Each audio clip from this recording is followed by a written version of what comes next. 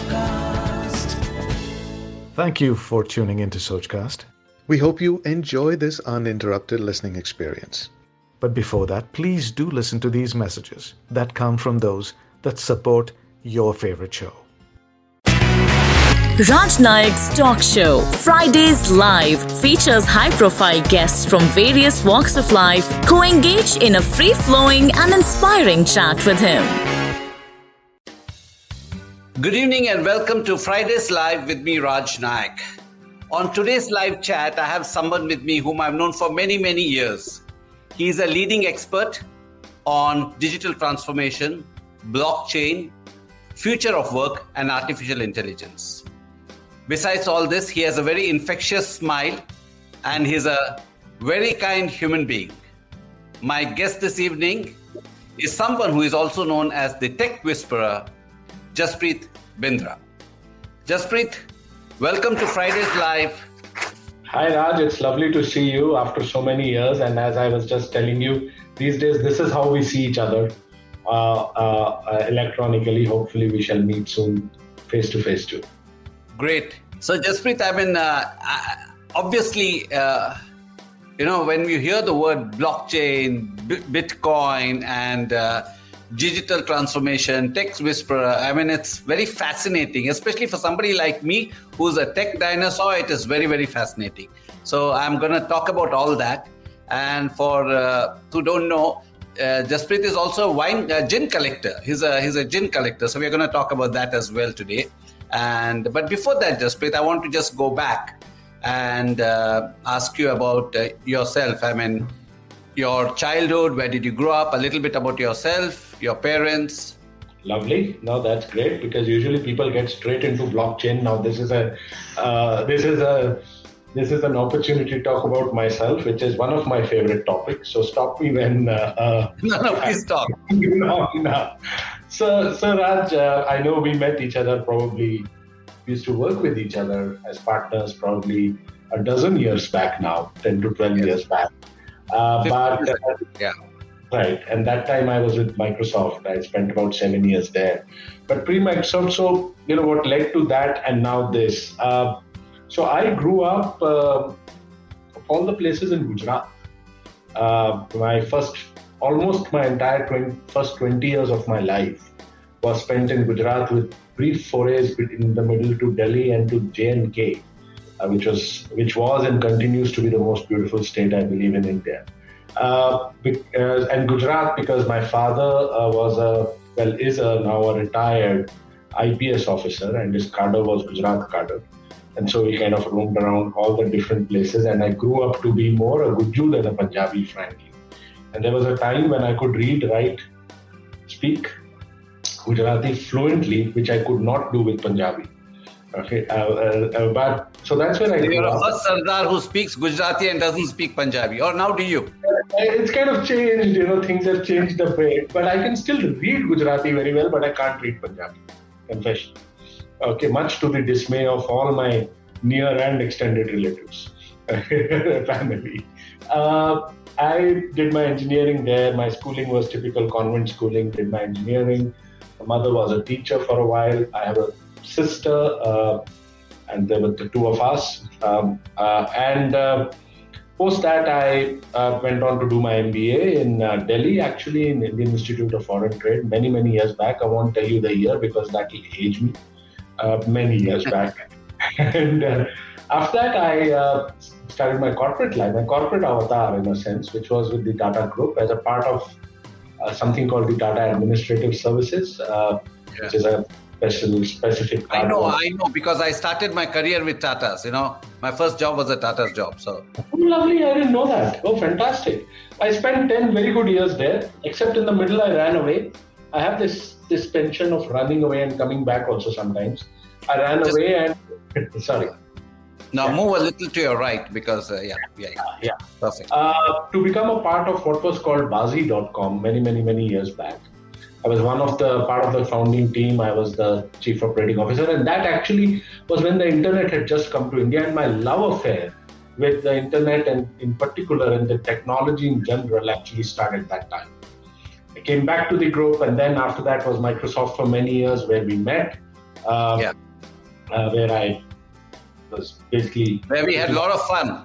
Where we had a lot of fun, yeah. I must confess that I was always in the fun part of Microsoft, not the boring part. So the internet part was a lot of fun, and then post that Xbox and a bunch of other things. So the fun parts of Microsoft. Then the Mahindra Group, where I was the Group Chief Digital Officer, and that set me on this journey of digital transformation. We're trying to convert old companies to new. I've always had a parallel life, Raj. While this has been the corporate life, the parallel life has been entrepreneurial, tech startups, speaking, teaching, and I did that quite a bit. Fast forward, last 3 years, I am on my own. I run a company which is a digital transformation advisory. I work with a bunch of clients. I have a thought leadership practice. I call it grandiosely a thought leadership practice, where people for some reason pay me to speak, as well as writing, and I published my first book, The Tech Whisperer. I teach for Harvard Business School, for Indian School of Business here. But the common thing is digital transformation and all the technologies that you mentioned. And finally, last year, in the middle of the pandemic, I upped and moved to the UK, to Cambridge, because my sister started a PhD there in St. John's College, and a visa which kind of dropped on my lap then gave me that opportunity to be with her also and do some stuff. And so now I spend 3 months there, 3 months here, 3 months there, 3 months here, obviously, depending on what the virus allows. So here is Gurgaon. That's where I am right now. And in another 10 days or so, I travel to my second home. Yeah. And your sister, only sibling, right? From what I gather. That's right. My only sibling, sorry? No. You mentioned PhD, so I was wondering what she's doing a PhD in. So basically, in most parts of the country, I am referred to as a Prerna's brother. And Prerna, my sister, is a conservationist and a fierce protector of wildlife and conservation. She is a 5-time author. She was on the National Board of Wildlife. She was the youngest person ever to be that. And then St. John's College in Cambridge, which is one of the premier colleges, funded her for a PhD in conservation. And she'll probably be the oldest student there. Though if I go and do something there, which I intend to, I will then surpass us to be the oldest student. Yeah, but that's my sister. So my sister actually stays with me. And yeah, so she's good. She's doing a PhD. Okay, great. That's excellent. And like I said, I'm very fascinated by all these words because I don't understand the ABCD of it. But today I've got a friend who's a Gyani, and so I'm not going to lose this opportunity. So I'm going to ask you. So tell me, what is basically blockchain, and how did this all start? Where did it begin? Let me ask you. Where did it all begin? Yeah. It all began, curiously, it all began in the year 2008, Raj. And two things happened. Two big, massive things happened in 2008 in the world. One, which we all know, is that Lehman Brothers collapsed, and the world economic order was on the brink of collapse. The second was that the US had the first black president, which was Barack Obama. And curiously, people always remember the first; they don't remember the second. It shows as to how the moment you say 2008, people will say the world financial crisis. Okay, rather than a good thing that happened. But the third thing that happened, which obviously very few people know of, that an anonymous person, man, woman, set of people, an alien from Jupiter, we don't know, wrote, called Satoshi Nakamoto, wrote a paper, a very, very dense mathematical paper, if you read it, not one German paper, basically proposing an alternate form of economy, of money, of finance, saying that, look, the institutions that we depended on so much, which are these trusted authorities, banks, all these, have let us down.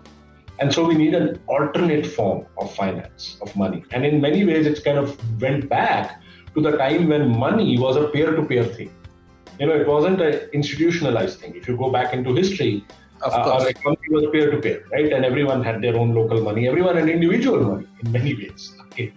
And so obviously now all of that was on a bedrock of technology. And this bedrock was this thing called the blockchain, along with a whole lot of cryptographical protection and basically the concept, and it's a very complex concept, but basically the concept is that here's this new form of incentive coin money, which is not centralized but is distributed, which is not coined by one person and therefore controlled by one person, but is controlled through consensus. Okay, and has the properties of traceability, what is called provenance. And so, it was an experiment, and that's how the first blockchain created was the Bitcoin blockchain.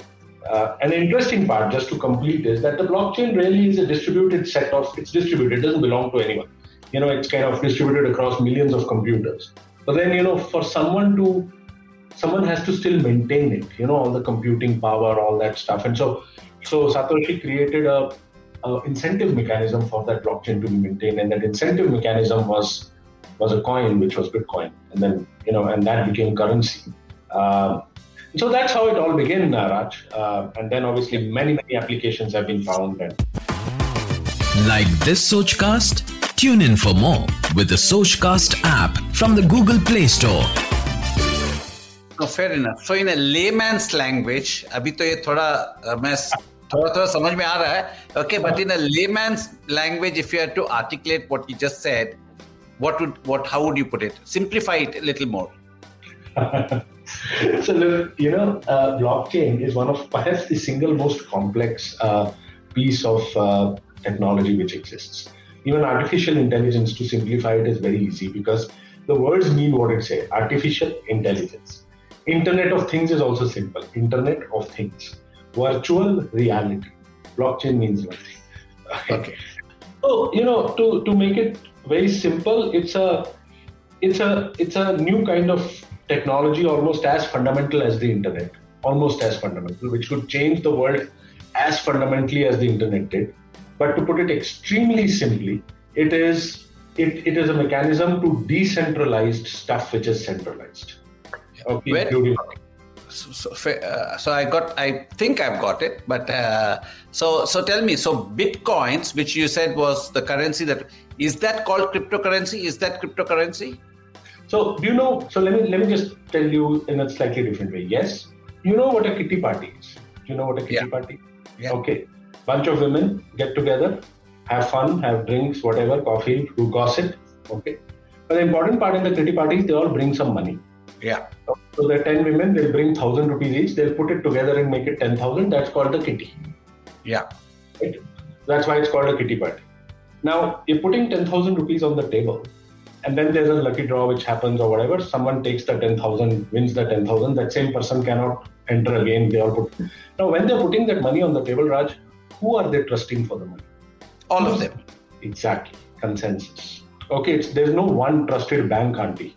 Okay. So this concept of distributed trust. Very well said. Very well. Abhi samajh mein aaya. Is basically, so decentralize what is centralized. Okay. And yes, Bitcoin was the first cryptocurrency, still the major one. After that, a lot of innovation, a lot of different kinds have happened. They do different things. Ethereum is another. Okay. And there are 12 to 1,500 more. But Bitcoin is the biggest. So tell me, I keep reading in papers and things like that. Nations want to ban it. Some nations want to embrace it.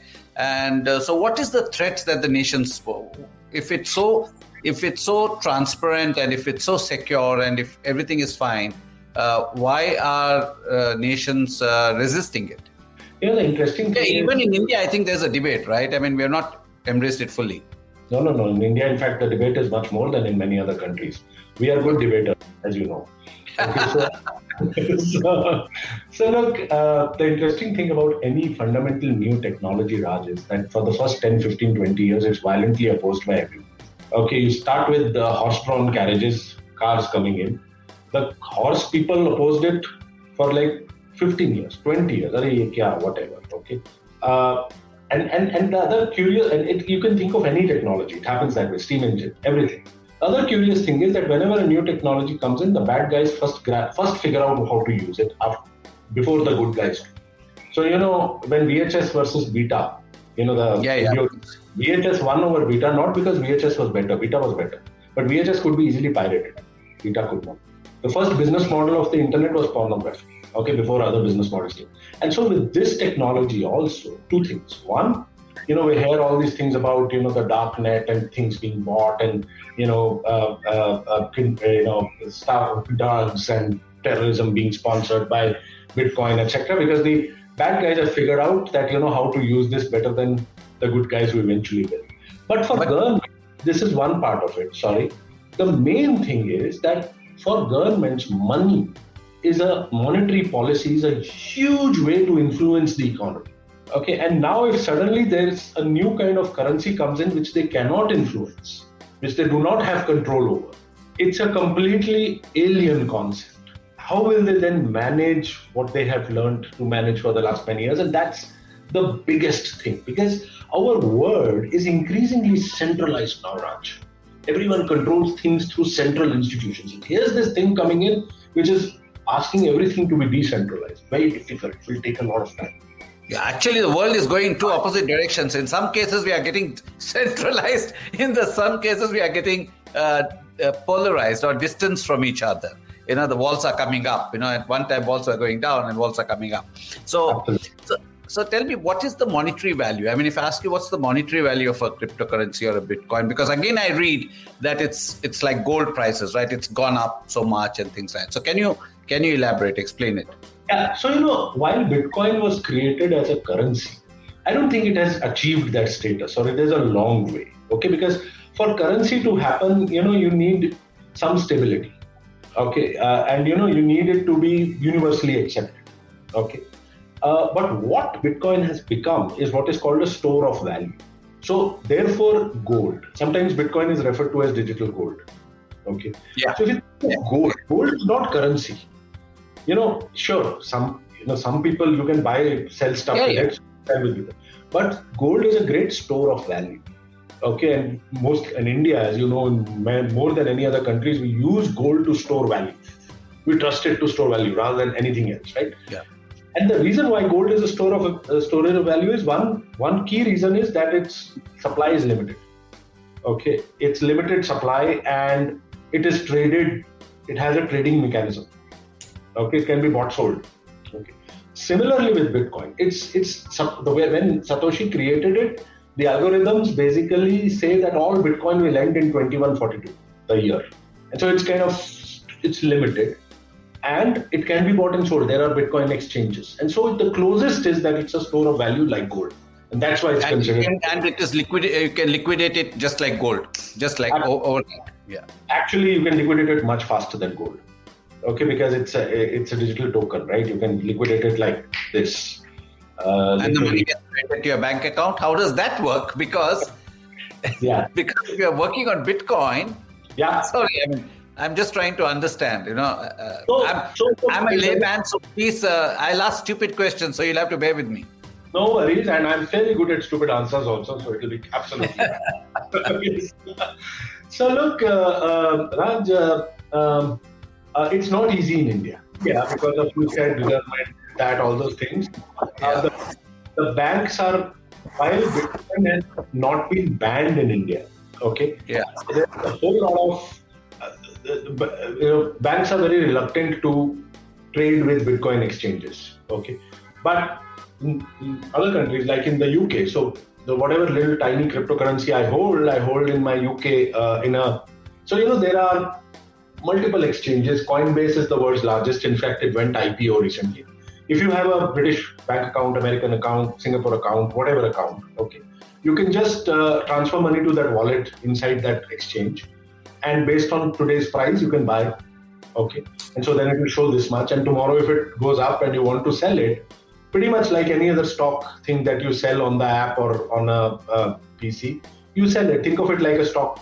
And the money will get credited to your account. The money first comes into your wallet there.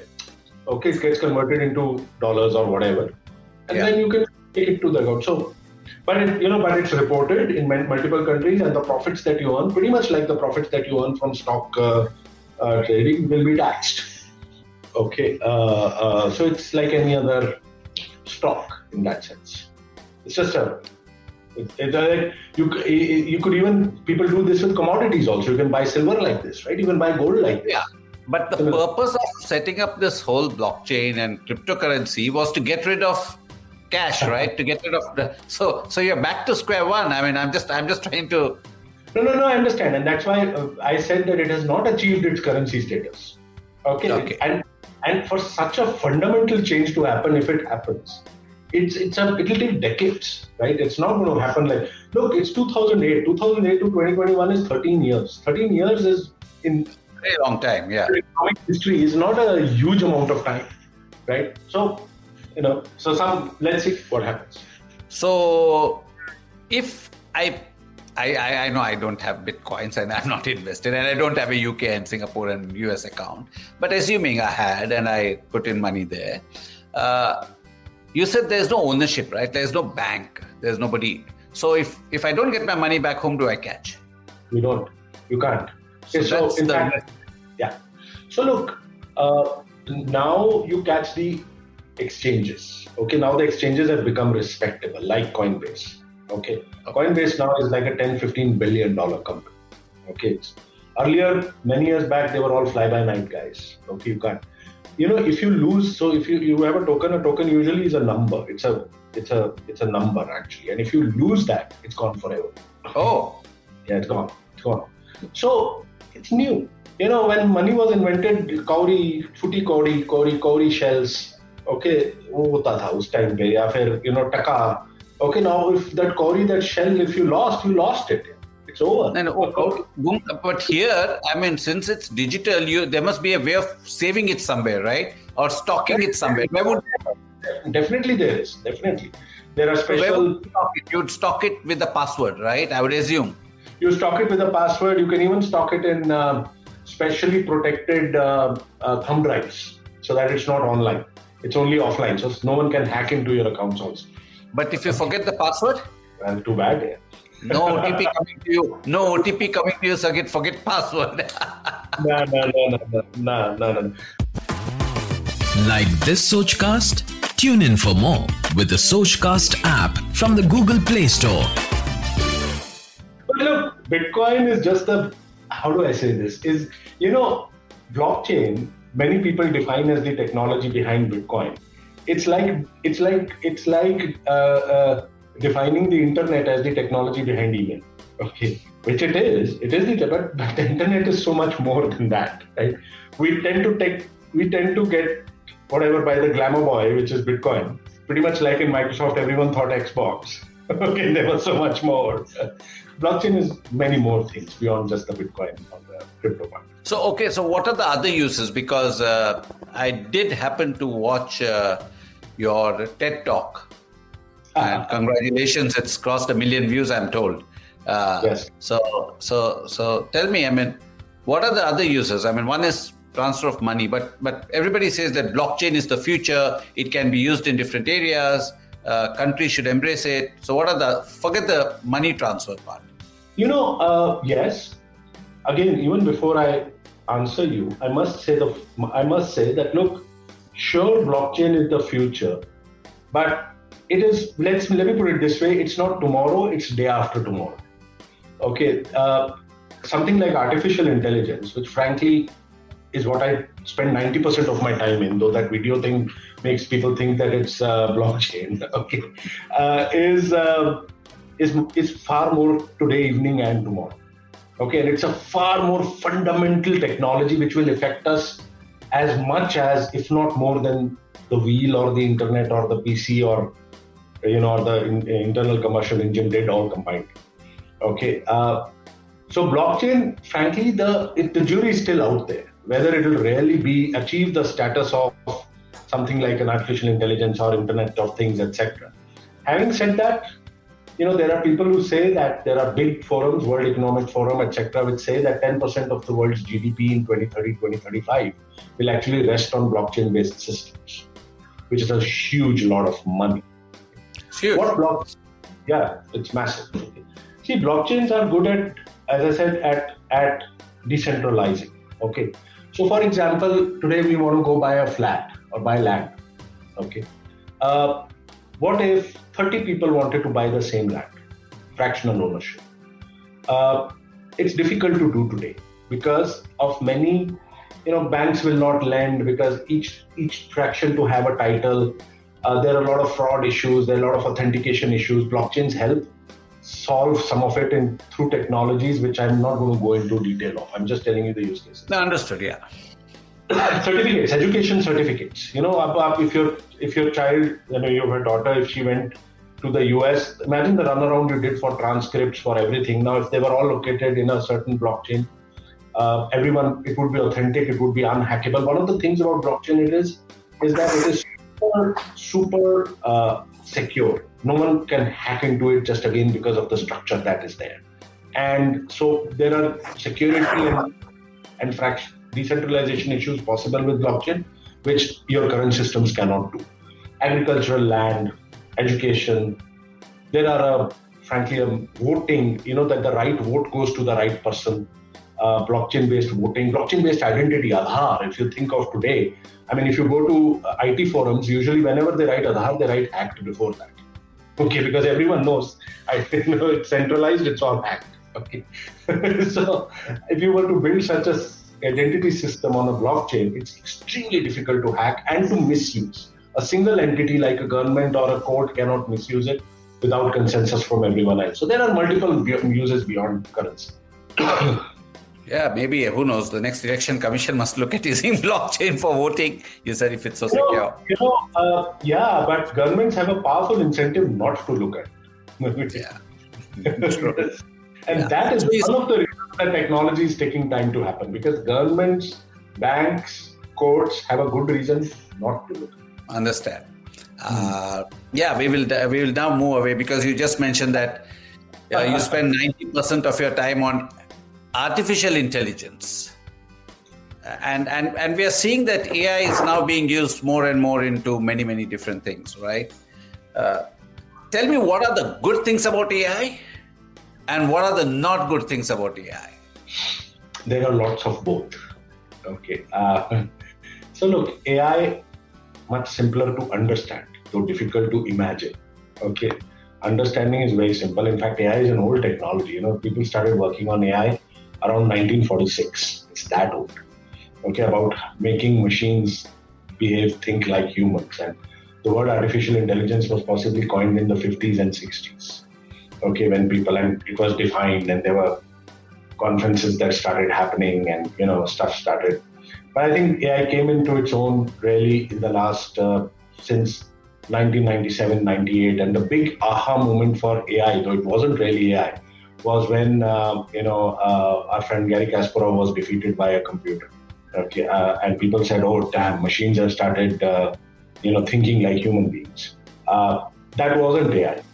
Chess, has whatever. Even if it has a billion moves, it's a deterministic game. You know what moves are there, and a computer can very quickly do stuff which humans can't. Other things happened. This game show called Jeopardy. What was won by and comprehensively won by Watson, which is again IBM's. Then the game of Go, which they said any machine be able to win in a game of Go, which is a Japanese game, which has very intuitive, creative way to play, and a particular AI created by a company called DeepMind, which is now bought by Google, defeated the 19-time world champion. And in fact, that guy retired 2 years back saying, I won't be able to defeat the machine. And so there was a debating championship. And so, AI has really ramped up in the last few years. Now, because of machine learning, right? That's right. So primarily machine learning, and then, so AI has many things. AI has computer vision. AI has something called natural language processing. AI has machine learning. AI has driverless cars is one kind of AI. Okay, but machine learning, and more than that, what DeepMind brought in was something called deep learning, which is one level higher than machine learning.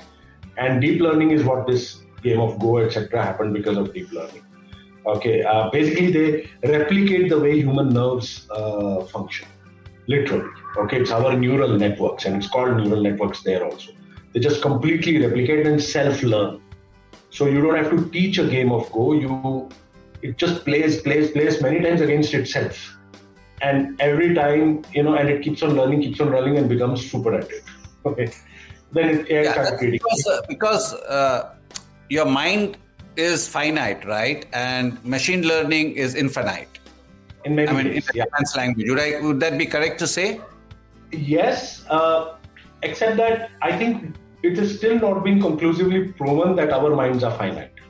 It's possible that ours also are infinite. We just use a very small percentage of it. We haven't learned how to use all of it, while machines learn how to use all of it. Okay. But now, at least. Yeah.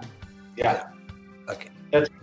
So it has had lots of, and in fact, just before I get into the goods and bads, therefore, there's this concept which came in saying that, look, when will AI overtake humans? Okay. And that point is called singularity. So, when the Big Bang happened, when universe was born, the point before that was called singularity. Even in our Vedas, there is singularity. Okay, but the point, and singularity actually has been defined as 2042, by the way. Okay, it's been defined 2042. Okay. 2042. It has recently been revised to 2039. Okay. Is the time when the graph intersects. Okay, when machine intelligence becomes what is called artificial general intelligence. Today, most artificial intelligence is what is called artificial narrow intelligence. So, एक चीज कर सकते, they can do one thing very well. Play the game of Go very well. Play chess very well. General intelligence is like human beings can do everything. Okay, and so 2042, 2039. Now, there are again, as you said, good parts to it and not so good parts to it. Okay. And again, as with most technologies, the not so good guys usually take the technology faster. Okay, and use it for the not so good parts. And so there are lots of not so good parts. Surveillance, cameras being used to map, and racially, how do you kind of divide people? Profiling. I mean, China is putting out something called a social score, like your credit score. So social score based on where you go, whom you meet, what you do, cameras will track, feed it into an AI system. Okay, and your social score will decide. You need to put your social score in dating sites. If your social score is high, then only a prospective person can contact you, And so just make human beings into this. So that's happening, that's bad. Weapons of war, AI war weapons. Okay, so weapons which are automatically drones killing. When I think of AI, I'm looking at it from again as a layman and things like that. I don't know whether you've seen this movie, Hunger Games. Okay. But I've heard of it. Yeah, I've heard of it. You won't need an army, right? Because you could have robots going and fighting a war on the front line. Absolutely. Right? Absolutely. In fact, there are some horrifying videos of these things called swarms. So you don't even have one robot, right? You like a swarm of birds. You can just let go of 1,000 small drones, okay, which act like a swarm, and they are theoretically they can train to see, okay, this person is black or this person is whatever or this person is a different nationality, and then go and attack. And you can't kill a swarm because see, if there's a single drone, it's much easier. Yeah, but a swarm which is separate. But so look, some of it is science fiction, but unfortunately, no. But I know it's science fiction. But for example, I'm just saying, like a driverless car, is a reality, right? So the fact remains that there are so many people that's going to be out of jobs, for example. Yeah. So these are just one. I'm just used this as one example, right? The other thing that scares me is you say you can hack into a computer, so you can hack into a car and a driverless car. You're sitting in the car, you can be kidnapped. Okay, I'm not trying to be a conspiracy person here, but I'm just trying to think of so what is the social, because the social impact of this can be huge. Because if people are going to lose jobs and things because everything is going to get automated and things has anybody thought about that? I know there's a lot of benefit in science and things like that. Absolutely. Look, there's a whole lot of benefit, but I agree that the damage it can cause can offset that benefit, and can be far worse. In fact, you mentioned driverless cars. Driverless cars, Raj, is this one piece of technology which is pretty much every new technology comes in, artificial intelligence, Internet of Things, 5G networks, etc. There are scenarios which are already out there where if you're in a traffic jam, for example, going to the airport, whenever we can fly again, your car can start negotiating with the car next to you to let it overtake for $5. Transfer it into that car's wallet. So, there are all these things and $5, that's the permissions you've given it. Okay. And, you can kind of, so what is happening is a couple of things. So one is that, as you said, that joblessness. More than that, what I worry about is mindlessness. See, think about it. People say singularity will happen in 2042, 2039. It's not that you'll wake up in the morning and the machines would have taken over. Even as we sit today, thing by thing, the machine is taking over. Yeah. 10 years back, or 5 years back, you remembered everyone's phone numbers. You probably remember. I was just going to say that. Exactly. You probably remember too. Now, we used to remember routes, raste, ways. Yeah. We don't. No one, not even a driver, not even a taxi driver. Okay. He won't go either say next door because, he's outsourced it to a machine, an artificial intelligence machine. When driverless cars come, you'll forget driving. You don't need to drive, right? So you'll just be sitting. So gradually, one day you'll wake up, you'll be a vegetable. Okay. And so this gradual thing, and therefore what you said, okay, what effect will it have on society? Okay, what effect will it have is probably today the biggest area of research and thinking in AI. And one of the things I will be doing in Cambridge, okay, going forward, AI, society and ethics. You see, the people who are writing AI algorithms today are the ones who need to do the right things so that tomorrow, it doesn't make it into a beast. And one of the things somebody can control, right? I mean, somebody sitting somewhere can control. It's not even that. Sometimes it's unwilling. See, 90% of the people writing AI today are young white Americans. Yeah, young white rich Americans. Men. Now, young white rich American men think in a certain way. They cannot think in a diverse way. Not possible, right? They're brought up that. And so the AI will be a young white American thing. Okay. As I'm fond of saying, the problem with AI is not the AI, it's the human beings doing stuff and so writing it. And so, there's this old quote which says that I go around looking for artificial intelligence, but all I find is natural stupidity. And so it's that natural stupidity which is creating damage. So AI, ethics and society is probably the biggest area of, and huge amount of work is happening there. Hopefully something good will come out of it. Because there has to be some checks and balances, because if it isn't there, I mean, the way I see it as a layman, I mean, for me, on one end, it's great. On other end, it's very scary. It's extremely scary. Absolutely. And just to kind of, this is the first time actually that even large corporations like Microsoft, okay, or Bill Gates, or even Elon Musk have started saying that... Elon Musk was one of the first people to speak about this, if you remember, years ago. Yeah, absolutely. And he and Bill Gates are the two most powerful people who are actually propagating that this is one technology that needs to be regulated. You know how anti-regulation this industry is. And actually we have a success story here, Raj.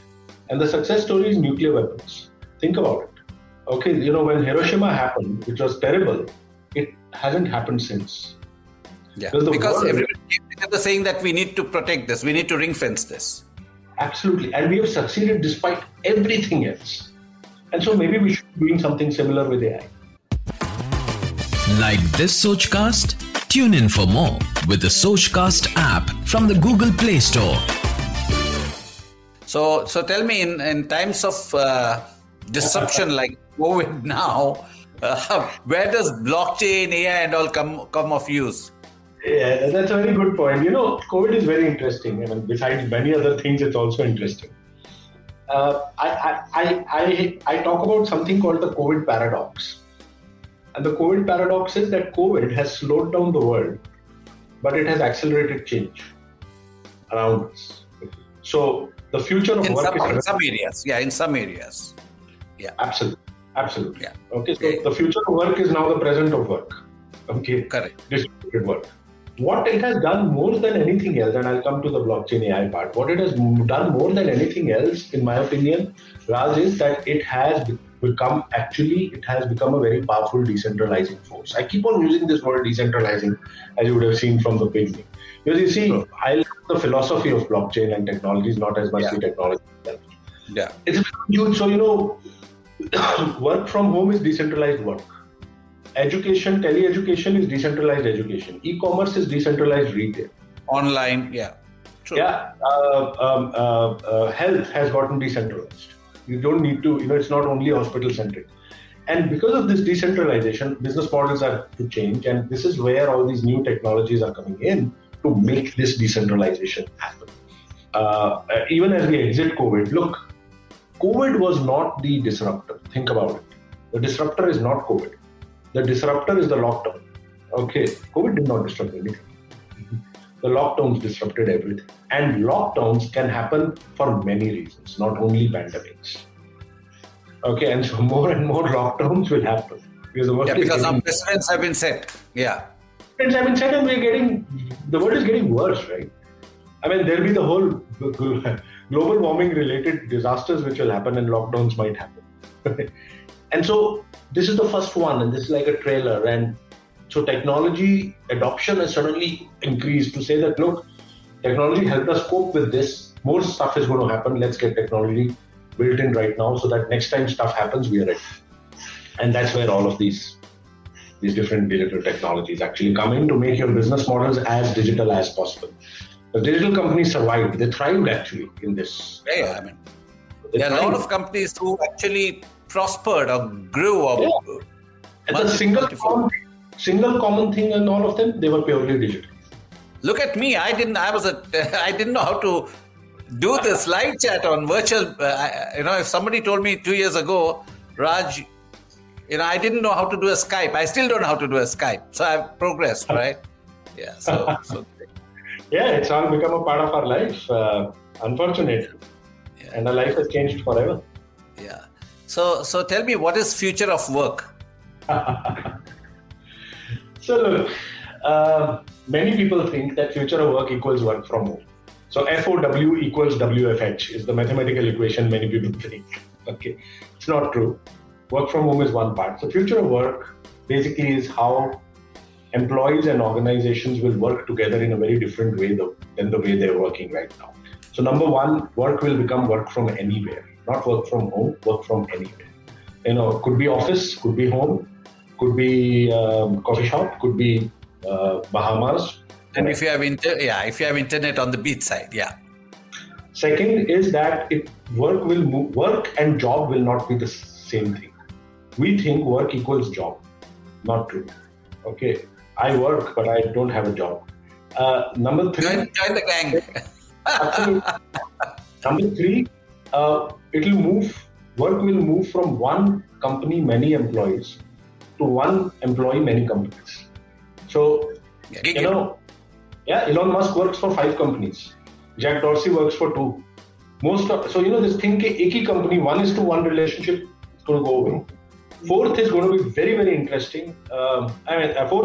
Fifth is very interesting.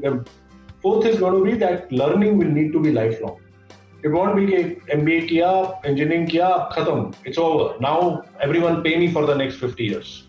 Mm-hmm. So Harvard, for example, is looking at a 60-year MBA. You start at 20, finish at 80. Do 2 weeks every year. Because the world changes, right? And so lifelong learning will happen. And I'm still learning. Absolutely. And you must. If you don't, it's over. I mean, I formally pay and learn one new thing every year. Correct.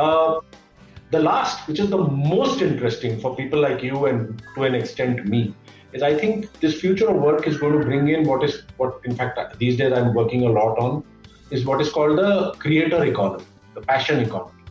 Okay, where individuality can be monetized. So, if the big guys earn a lot, there's no long tail in the web. The long tail doesn't earn anything. It's just a few big guys. But now things have started, especially because of COVID, it's gotten accelerated. And where, if you're a writer, earlier on you could only be a reporter. Now there are many platforms like Substack or Medium, etc., where people are actually earning money. People are earning money. If they can speak well, they're earning money from podcasts. If they can photograph, there are photography places where you can earn money. If you, as an artist, as a creator. And that's the fifth thing. So these 5 things is what is the future of work. And COVID has accelerated a bunch of things. So the whole relationship changes between an organization and an individual. You could be allied with 5 organizations and you don't necessarily need to be an employee. So, I live the future of work. So, I'm beginning to live, except that I'm not earning anything. So that is an important part. You also need to earn. Yeah, I also need to earn, and I'm hoping this COVID will go away, and then we will all start to make some, earn our livelihood. Yeah, and the last thing in the future of work is how robots and us will work together. There's nothing wrong with a robot. We actually work with a robot. I've just got a robot in my house this morning called Max. Max is a cleaner who cleans. It mops and cleans. Yeah. So I can assure you, it's better that we work together rather than working against each other. Okay, that won't be happy. Sorry, changing. My friend Rajiv Karwal, he used to. I figured it was Rajiv. I was going to say Rajiv's robot. Yeah. Sorry, you were saying you were going to change gears. Yeah, so I'm going to switch gears and tell me about your passion for gin. Yeah, so it's not only technology. There are a bunch of other things I'm interested in. I love Escher paintings. I do a whole lot of. I like quizzing, as probably you know. But yeah, over the past 4, 5, 6 years, it's been gin. And now I claim, because there's no audit of that, so I can claim whatever I want. I claim to have India's largest gin collection. India's largest gin collection. Wow. Okay.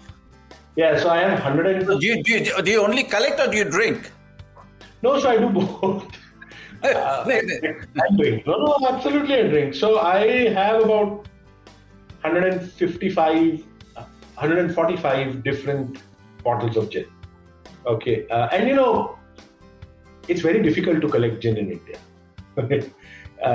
Everyone collects wine, it's simple. Everyone collects whiskey, simple. In fact, that was one of the reasons, because I like gin, and because I wanted to collect what others do not, is where the gin collection came from. Okay. Yeah. So I have some amazing gins from all over the world. So which is your favorite gin? So look, gin, I like gin because gin is each bottle of gin has character, unlike vodka, which I think is a characterless drink. Okay, whiskey has character, definitely. Okay, but gin has character because every gin is different because of the botanicals put into it. So, and every gin has different botanicals, different herbs or whatever you call it. Some very interesting gins that I have, which have very interesting herbs. The gins I like best actually are gins which come from Japan. And very few people know that there are some amazing Japanese gins. Oh, I didn't know that. So the Japanese, when they figure out, when they want to go make something, go make the look best. At malt whiskey, right? Yeah. And actually, it's some of the malt whiskey guys who are using the time when production is not happening because the whiskeys are being aged or whatever. Okay, they started making gin. And there are some amazing gins, Japanese gins. There are a couple of very interesting gins I have. One, which is from Cambridge, where I live. And that gin, called the Curator's Gin, there's only a few bottles made every year. That gin from the Cambridge Gin Lab, it's called. Actually, one of the botanicals is an apple from Newton's tree.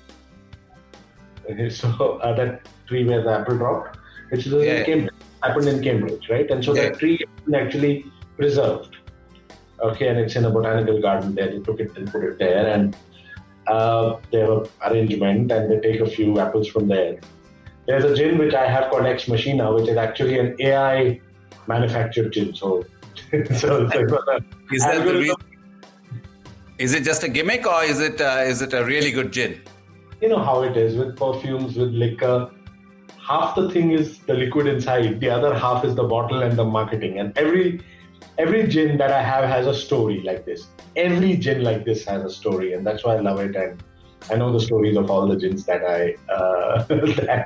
Have you tried any of the Indian gins? Because of late in Goa, there are some very popular ones. Oh, yeah. I mean, I am so happy. It's so weird because gin is so Indian, right? The whole gin and tonic thing. I mean, if you know British. That. Very British. Yeah, because, tonic, the Brits used to have quinine for malaria. But quinine is very bitter, and so they mixed it in soda water. It was, and tonic ho gaya. You have tonic for strength, and that's how. And now we put bitters in it. Bitters in it, and they realize that it tastes better with gin. So gin and tonic, gin is so, and that's why you have Bombay Sapphire, and Jodhpur, and all those have these Indian connections, right? But India had no gins, which was weird, also because of our, I guess, market and policies. But now there are some great gins from it, good gins from India. I won't say great. Greater Than is a very good gin. Hapusa is a good gin. Stranger and Sons. I have pretty much almost all of them. The Goa gins haven't yet come to Delhi, so I'm waiting for them to come.